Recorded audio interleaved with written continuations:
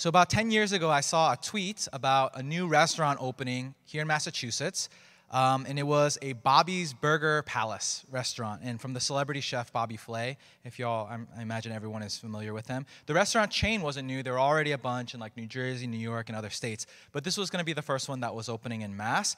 And the tweet said, go and have a burger for the first X amount of hours. Bobby will be on site. He'll, mingle with diners and guests. You can take a photo with him, and it was cool. So, I saw the tweet, and I'm not like obsessed with Bobby Flay. I don't have a poster of him on my wall. But I'm a Food Network fan, and so I asked some friends, hey, let's go. We'll eat lunch, and we'll go, have a cool experience. And, you expect a large crowd whenever there's a celebrity, but I didn't expect this big of a crowd. It wasn't like Adele was in town. It was Bobby Flay, but it was huge. There was this big line. The issue was this was January here in Massachusetts, very cold, and you're only allowed to wait outside. So we were in this long, winding line, freezing to death outside, shivering, and constantly asking ourselves, should we leave? Should we go? And then 5 minutes would pass, and we get a little line down. Should we go? Is this worth it? We'd move down, and then, you count the people ahead of you. You're looking through the glass and seeing how long it's taking for people to eat. And we just kept asking ourselves that question. Is this worth it? Is this going to be worth it? Well, regardless of whether the answer to the question, we did end up waiting. It took us 4 hours in the freezing cold. We did get a picture with Bobby Flay. This was a long time ago. We look like babies. Do you see me and Unji over here? So cute. Whenever there's that opening small group, what is it called? Icebreaker, talk about a celebrity encounter. I always forget that I met him because I don't care that I met him. The restaurant is also no longer there. The food is mediocre. And so, no, it was not worth it. It was not worth standing 4 hours in line in the middle of January. And by the way, there was a Celtics game that day that I was missing. I remember it because that was when Rondo, he hurt his elbow. It wasn't worth it. What have you all done that was a big commitment? Whether you drove long distances, you waited in line for many hours, it was costly with your time, your energy. Maybe you paid a lot of money for something that was so worth it, or oh my gosh, I regret doing that. It was not worth it.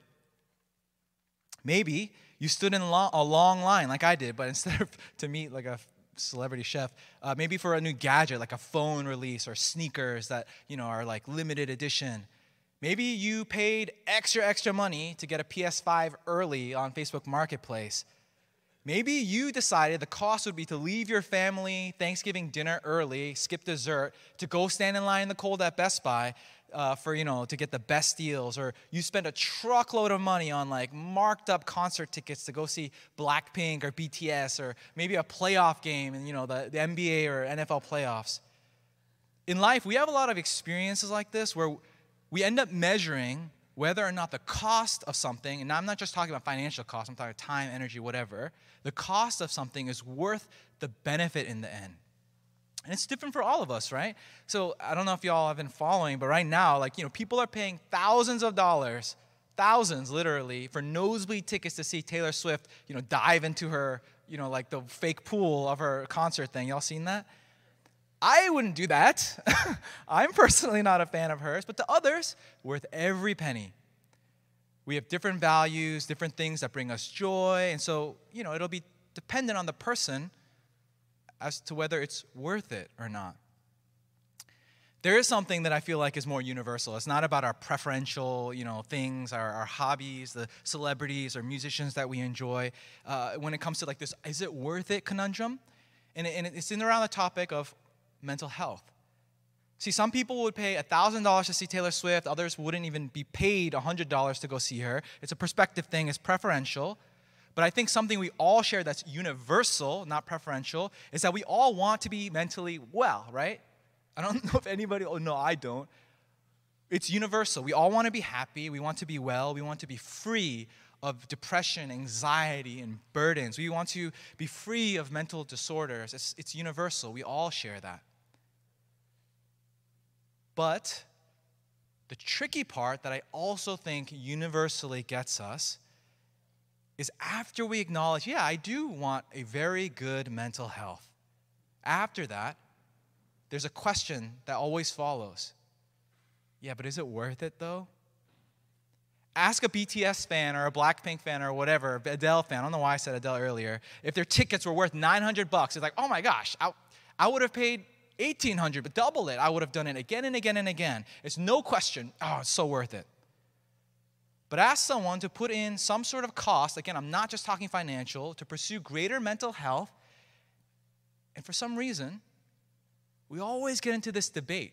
We don't just jump to, oh, of course, what are the pros and cons of this? Let me give you an example of what might go on in our minds. Let's say I'm talking to somebody. I'm like, hey, do you want to live healthy you have a mentally healthy life? You're like, oh, of course I do. Of course I do. And I'm just going to use the example of therapy, pursuing therapy. It doesn't have to be that. There's way more other things that we can and should do to have greater mental health. Let's just fake conversation. Oh, have you considered seeing a therapist? What first happens to all of us, and when I've sat across, this is a real life conversation I've had with so many people, including many of you. First off, I guess some counselors will take my insurance. It'll be $25 a copay. Others, I heard about one, but they don't take insurance, $150 per time. That adds up. Is that worth it? Is it worth my time? I guess I would like that, but I'm really busy right now. My calendar's already jam-packed. I'd have to cram that in somewhere. Is it worth the inconvenience? I did reach out to one therapist, but he or she said that they can only meet Wednesdays at this awkward time. The parking is bad. I would have to ask my boss to leave early at 4:15 instead of 5. Is it worth the awkwardness or the embarrassment? If people ask me oh, where are you going? I'm like, I guess I don't mind telling them I'm going to see a counselor, but then I have to explain. Is it worth it? Is it worth finding a therapist that I fit well with? My friend told me it took them 5 different therapists before they finally found, do I want to do that over and over again to find good chemistry? Is that worth it? Is it worth the emotional energy of digging up stuff that I do a really good job of pushing down? Is it really worth it? If you remember anything from today's message or the next 4 weeks, if you remember anything, what I hope and pray, and I have been praying this week that you'll remember, is the answer to the question is yes, it's worth it. It's worth the cost. It's worth the money, the inconvenience, the time, the energy, the embarrassment, the awkwardness, the parking, if they're Back Bay, do I really want to go? Yes. It's worth it. That's the overarching thing that I hope, if you remember anything from these messages, is that it's worth it. God wants us to be whole, and whatever has to go into that, it's worth the pennies, it's worth the energy, it's worth the steps that are required of us to pursue being whole. So in today's message, I'm just going to share what I believe are the 3 beginner steps, first 3 steps to approaching our mental health as a Christian. This is like a beginner's guide to Christian mental wellness, to being made whole, being whole in Christ. So step 1, how do we pursue wholeness in Christ? Well, step 1 is doing so graciously. Let's turn to Mark 14, verse 32, where Mark writes this. They went to a place called Gethsemane, and Jesus said to his disciples, "Sit here while I pray." He took Peter, James, and John along with him, and he began to be deeply distressed and troubled. "My soul is overwhelmed with sorrow to the point of death," he said to them. This is familiar to us. The original Holy Week, we just were talking about this for a long time. It's Jesus. We find him in a garden called Gethsemane, and he's praying right before he gets arrested, before he gets unjustly tried, before he gets executed and tortured. We know this, right? We just talked about it. He knows the suffering that's about to be just unleashed upon him, and Scripture tells us that Jesus Christ was distressed and troubled. Jesus himself is quoted, and I just read this, "My soul is overwhelmed with sorrow to the point of death."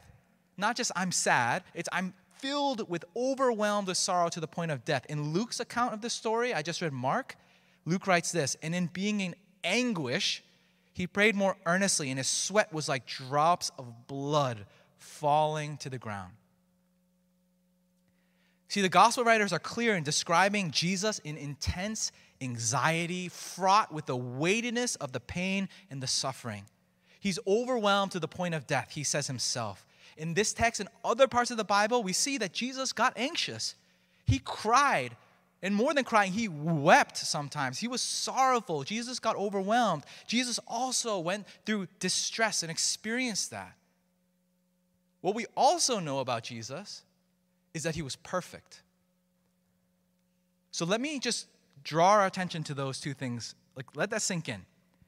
Jesus was anxious and distressed, overwhelmed, sorrowful sometimes, and he was also perfect.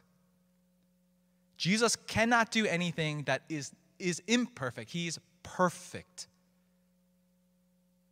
I think oftentimes we think about our distress, our anxiety and stress, our sorrows, etc., as imperfect.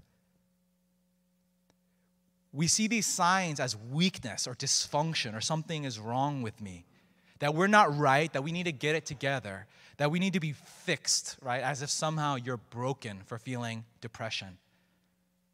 But the truth is that if you're struggling with your mental health, if you're experiencing this wide range of emotions and the strong and the powerful ones, there's nothing wrong with you.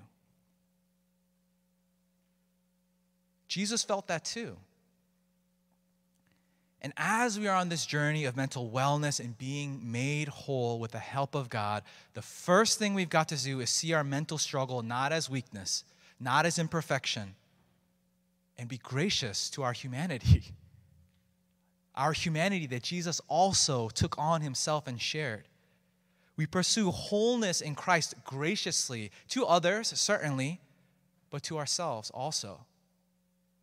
What Pastor Bill just mentioned about how he felt really loved with the text and all that, I think our church, one of the greatest gifts is how good we are at the other. We're awesome at love and grace, giving this way, but we're not so good at doing it this way. So maybe I actually want to spend more time to say the first step to pursuing mental wellness and wholeness for you is being gracious to you. Not seeing yourself as less than and broken and flawed, but seeing yourself as a person, as a human, and being gracious to yourself. Be kind to yourself. Be gracious to your experience of distress and the hardship that you go through. And this is the posture that I believe, in my humble opinion, is step one. If we really want to be made whole in Christ Jesus, let's start with our posture of graciousness and understanding. And then we move to step two. We pursue wholeness in Christ decisively. So first graciously, and then decisively. In Philippians 4:6, the Apostle Paul writes this: "Do not be anxious about anything, but in every situation, by prayer and petition, with thanksgiving, present your requests to God." So what we know is that as Christians, I hope you believe this, I do, is that God is the one who does the real heavy lifting in any area of wholeness, right? God's the one that saved you, that we celebrated in Easter. We didn't do that work. It was the work of Christ. God is the one who ultimately transforms hearts and minds. God is the one who's the great healer who can take the worst and deepest of wounds and heal them and leave no scar behind. God is the one who quells fears and who calms anxieties that we cannot shake ourselves. He does the heavy lifting. But you and I, we still have responsibility. If this was a movie, Jesus is the main star. He's the actor. We're a supporting role, but we still have a role. Paul tells us in the text I just read that in every situation to be prayerful, to maintain thankfulness, to do our job of bringing things before God. We still have to move our feet to take action in this pursuit of wholeness. We can't just sit back and kind of do nothing. A few months ago, Cornerstone and other churches did like this football tournament. And if you remember, if you were here, I gave an announcement, and I was told people were upset at me for announcing this, that the only time I broke a bone in my body was at a Cornerstone flag football tournament. I've shared this with y'all before. It was my nose. I broke my nose playing football at a Cornerstone flag football tournament. I was playing quarterback, and I drew up this genius play because I'm Bill Belichick, right? I was like, oh, I'm going to hand it off. I'm going to give it to our running back who was like, nobody could catch him that day. But he decided to not run that way, but he did right at me, and he lifted up his forearm, and bang, he smacked me with his forearm right in my nose, and I broke it. And thankfully, we had a facial surgeon a member of Cornerstone who was there. So it was awesome. He came over to me, he like did this like thingy and examined me, and he was like, yeah, dude, I'm sorry, it's broken. And then I was like, oh, what should I do? And we talked about it. Ultimately, I decided to do nothing.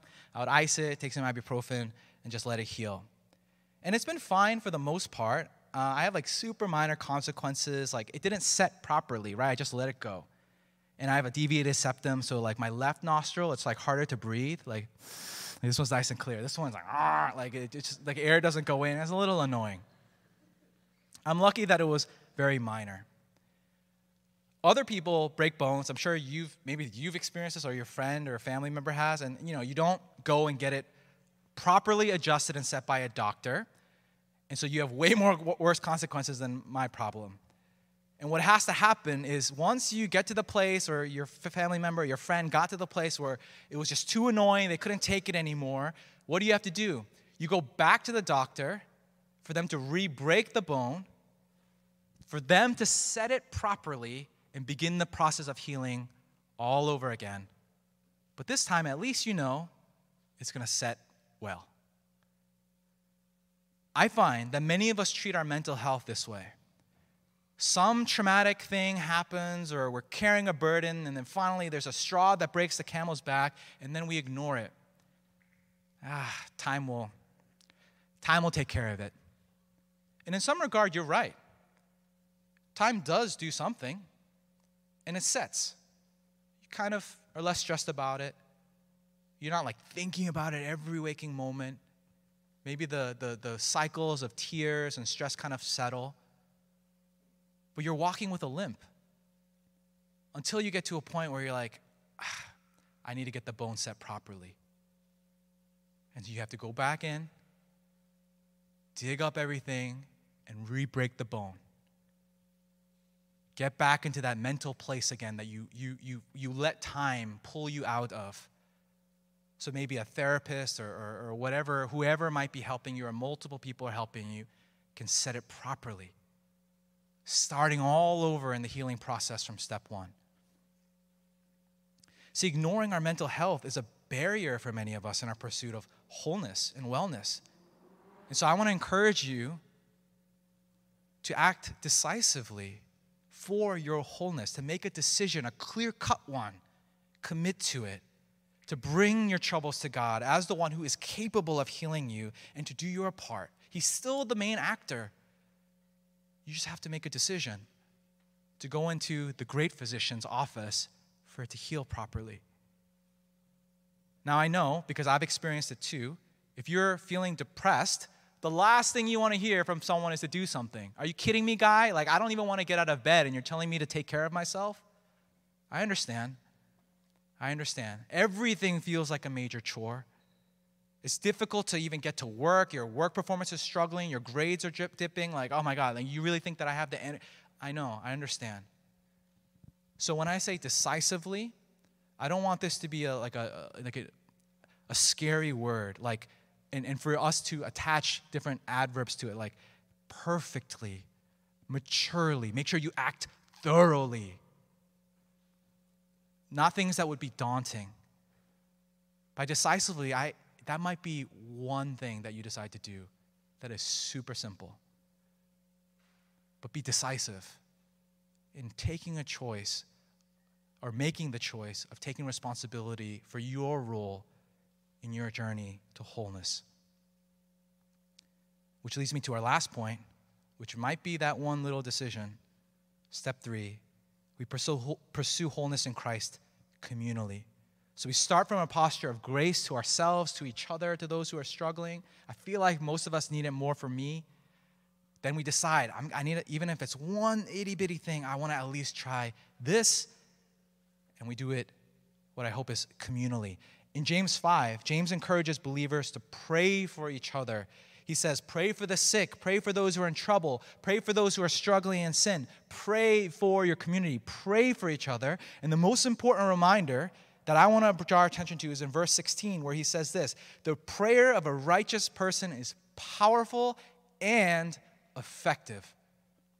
I'm a pastor. I went to seminary. I've grown up in the church. I have to come up and preach sermons. But I confess to all of you that sometimes I forget this too. that prayer is powerful and effective. Prayer is powerful and effective. See, there are varying levels of community involvement in your pursuit. I don't want anybody to feel this is like daunting too, because some of us were like ready to open up and share everything, and others of us, oh God, like that's like, it's just going to make me feel worse. I don't want to talk to people right now, and I certainly don't want to share about the things that are going on in our mind, and it's fine. It's not about how much you want to share. But what if you can share all the details, you can keep it vague, but I want to just encourage everyone to invite and or let people pray for you. And if you're blessed enough that you have people asking you if they can pray for you, if you're part of a small group and you end in prayer, if you're in some sort of scenario where someone asks what your prayer requests are, you can just be honest with them. You don't even have to share details. You can be as vague as you want to, because God doesn't need details. He already knows. Just share honestly and let someone who wants to pray for you do it. And maybe you're not in a small group where like 1 hour, like every Wednesday night, somebody or multiple are asking you. Maybe you don't have that in your life. Is there one person, 2 people, 3 people, anybody you can ask to pray for you? I know 2 people, him and me, 2 people.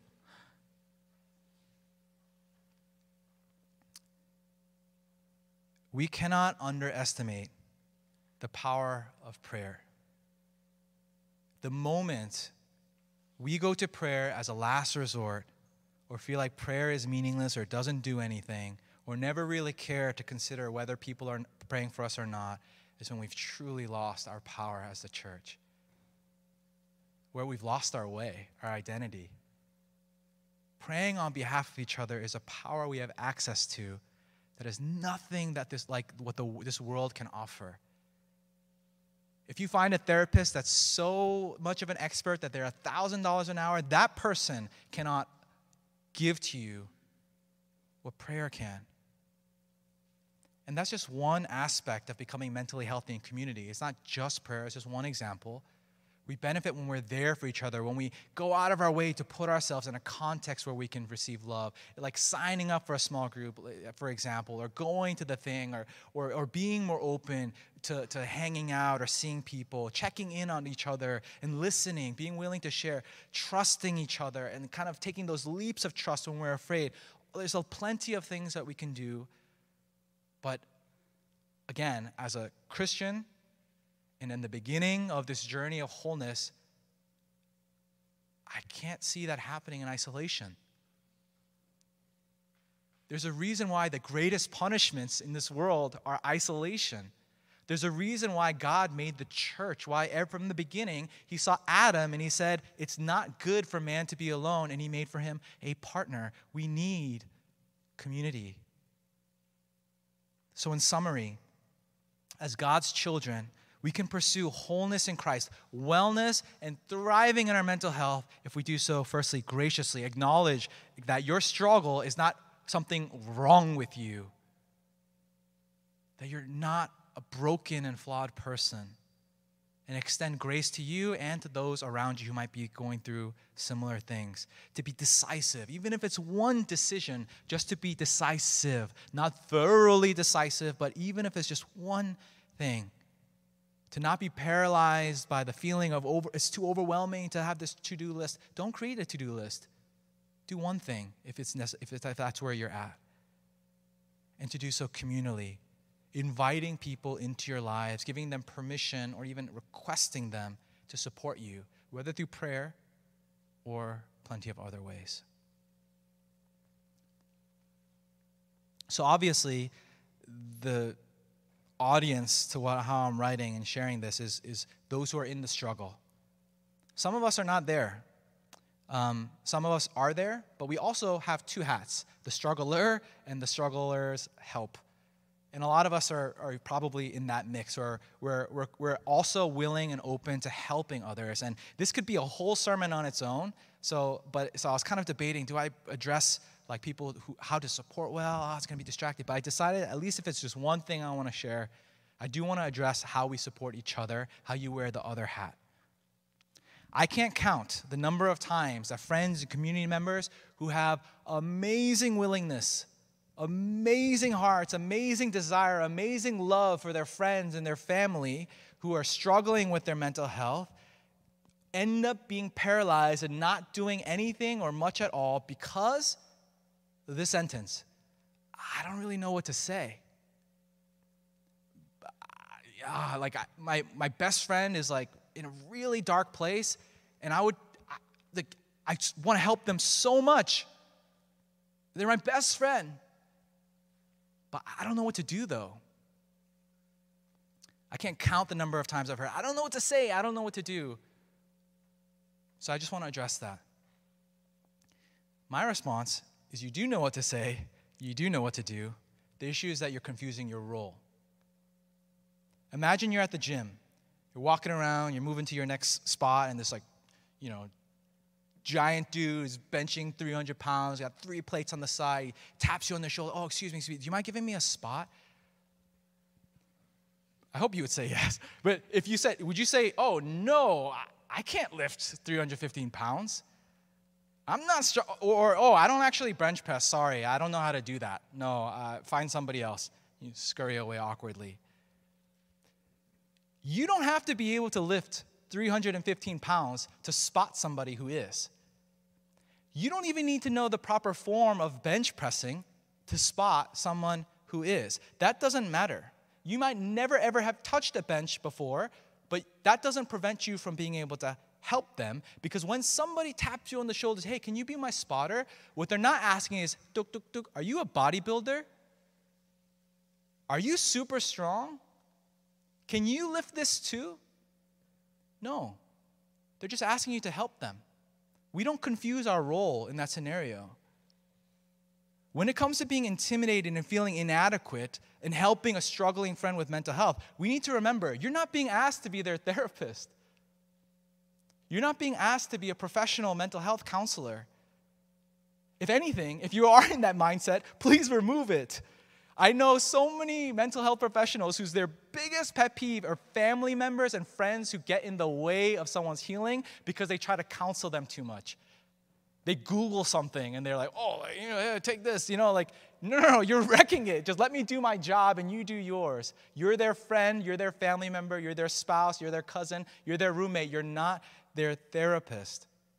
Don't try to counsel somebody who's depressed, please.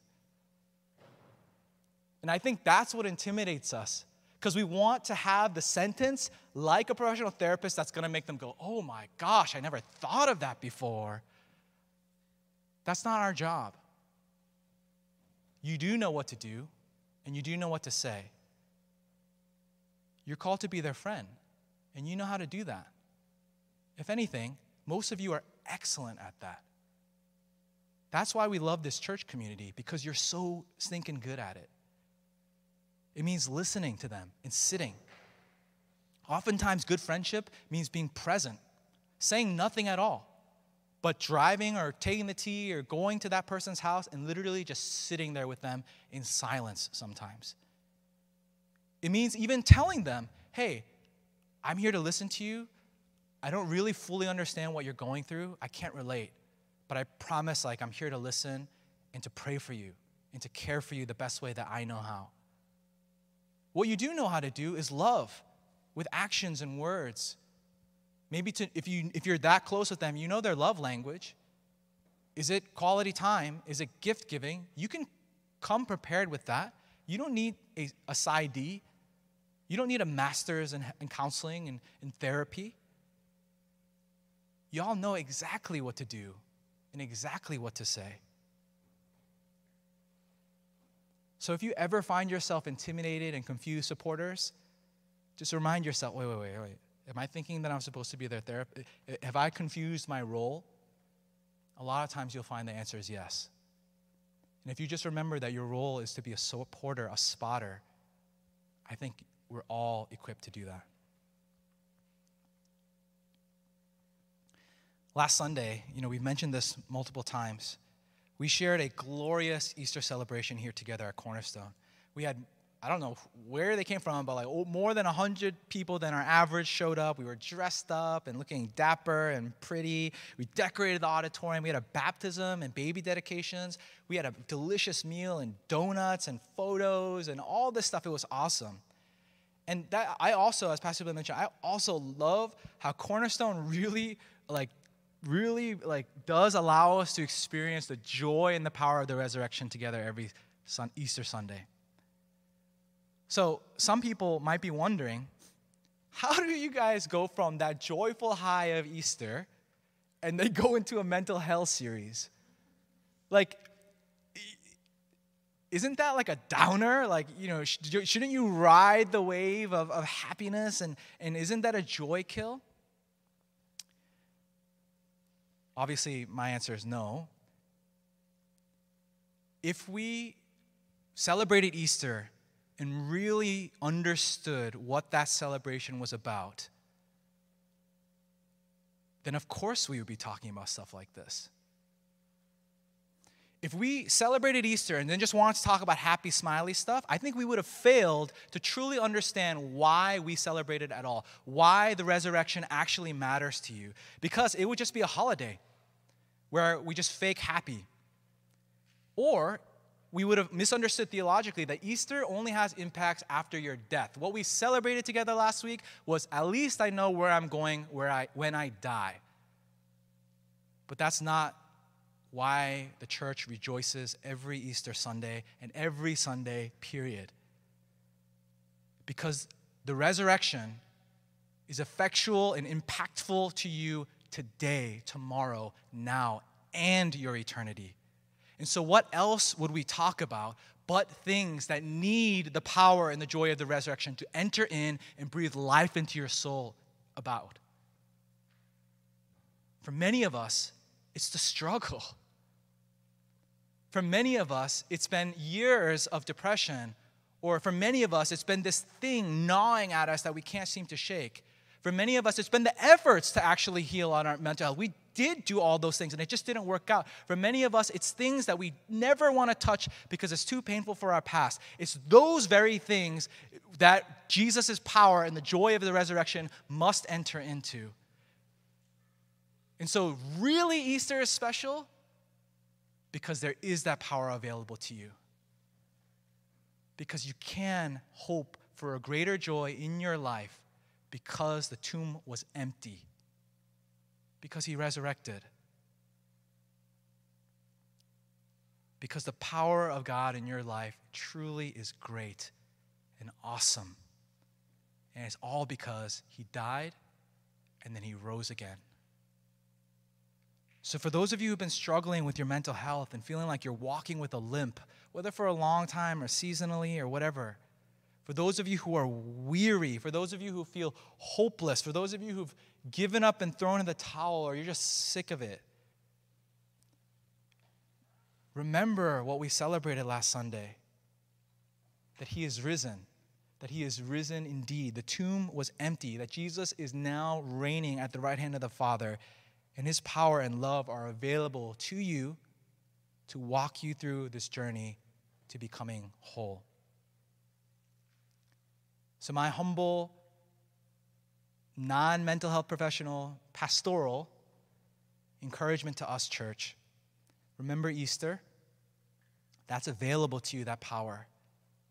And then as you begin this journey, or as you're already on it, remember to be gracious to yourself, to be decisive in what role you play, and to do it together with us here. And let me do that now. I would love to pray for you now as we do this in community.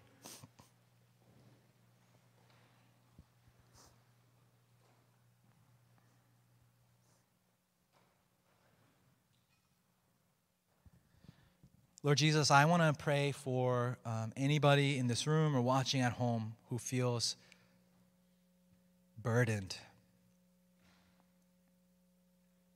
A burden of any kind, of any severity, of any length of time, just who feel burdened.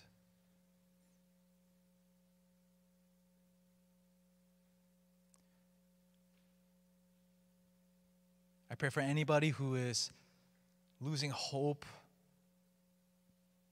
I pray for those who are really weary. And I definitely pray for those who feel like they're all alone. Gracious God, with the same power that resurrected your Son from the dead,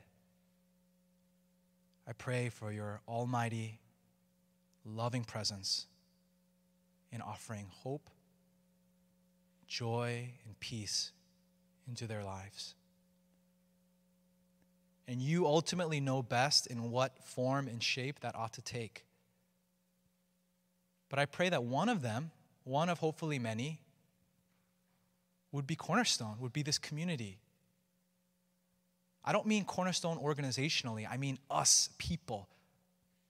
That through our mouths, through our prayers, through our hands and feet, through our showing up and being present, through our being friends, through our being community members, brothers and sisters, that we would carry, being used by you, that power, that joy, that hope. Lord, we're in this journey together. And I pray that anybody who's feeling those burdens today, that you would answer our prayer through our community. Lord, I pray that everyone who, and I imagine it's most of us, I do this all the time, who questions whether it's worth it to put in any energy or cost, I pray that you just keep repeating yes in their minds over and over so they wouldn't be able to shake it. I pray that you give everybody the littlest even ounce of energy to be able to act decisively. And I pray, Lord, that we would do so understanding our humanity and being gracious to one another and certainly to ourselves. Provide for us every resource that we need, God, to be made whole. And ultimately, would our eyes not be fixed on a therapy appointment on our calendar or any type of worldly resource? We want to use them, yes, and amen to that. But would our hearts be latched onto the cross, knowing that its power means everything to us right now, as well as our eternity? We sang it a minute ago. Calvary has bought what is bought for us is now and forever. And so, Holy God, I pray that whether or not anybody in this room is looking for that, I pray that you go and find them and overwhelm them with that joy and that power.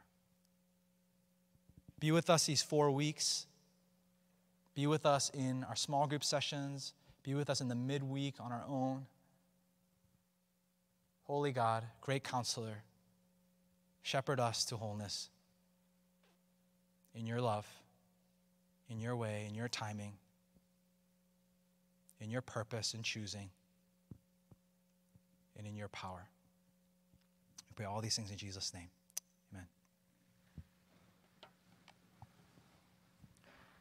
Amen. While the praise team comes up, there is a slide. Gloria, if you could look for it in the pre-service announcement loops. I know not everyone's here while this thing is looping, and it's here and there, and it's just a QR code. But there's a "How can we pray for you" slide. That doesn't get used that often. And that's okay. We don't always, it's fine. But the prayer ministry created that because there are people who are committed to praying for anybody who asks for it. And so if that's you and you need it, this is available to you. And like I said, myself and Pastor Bill also. So we'll just take a minute in reflection as we get prepared, and then we'll respond in singing.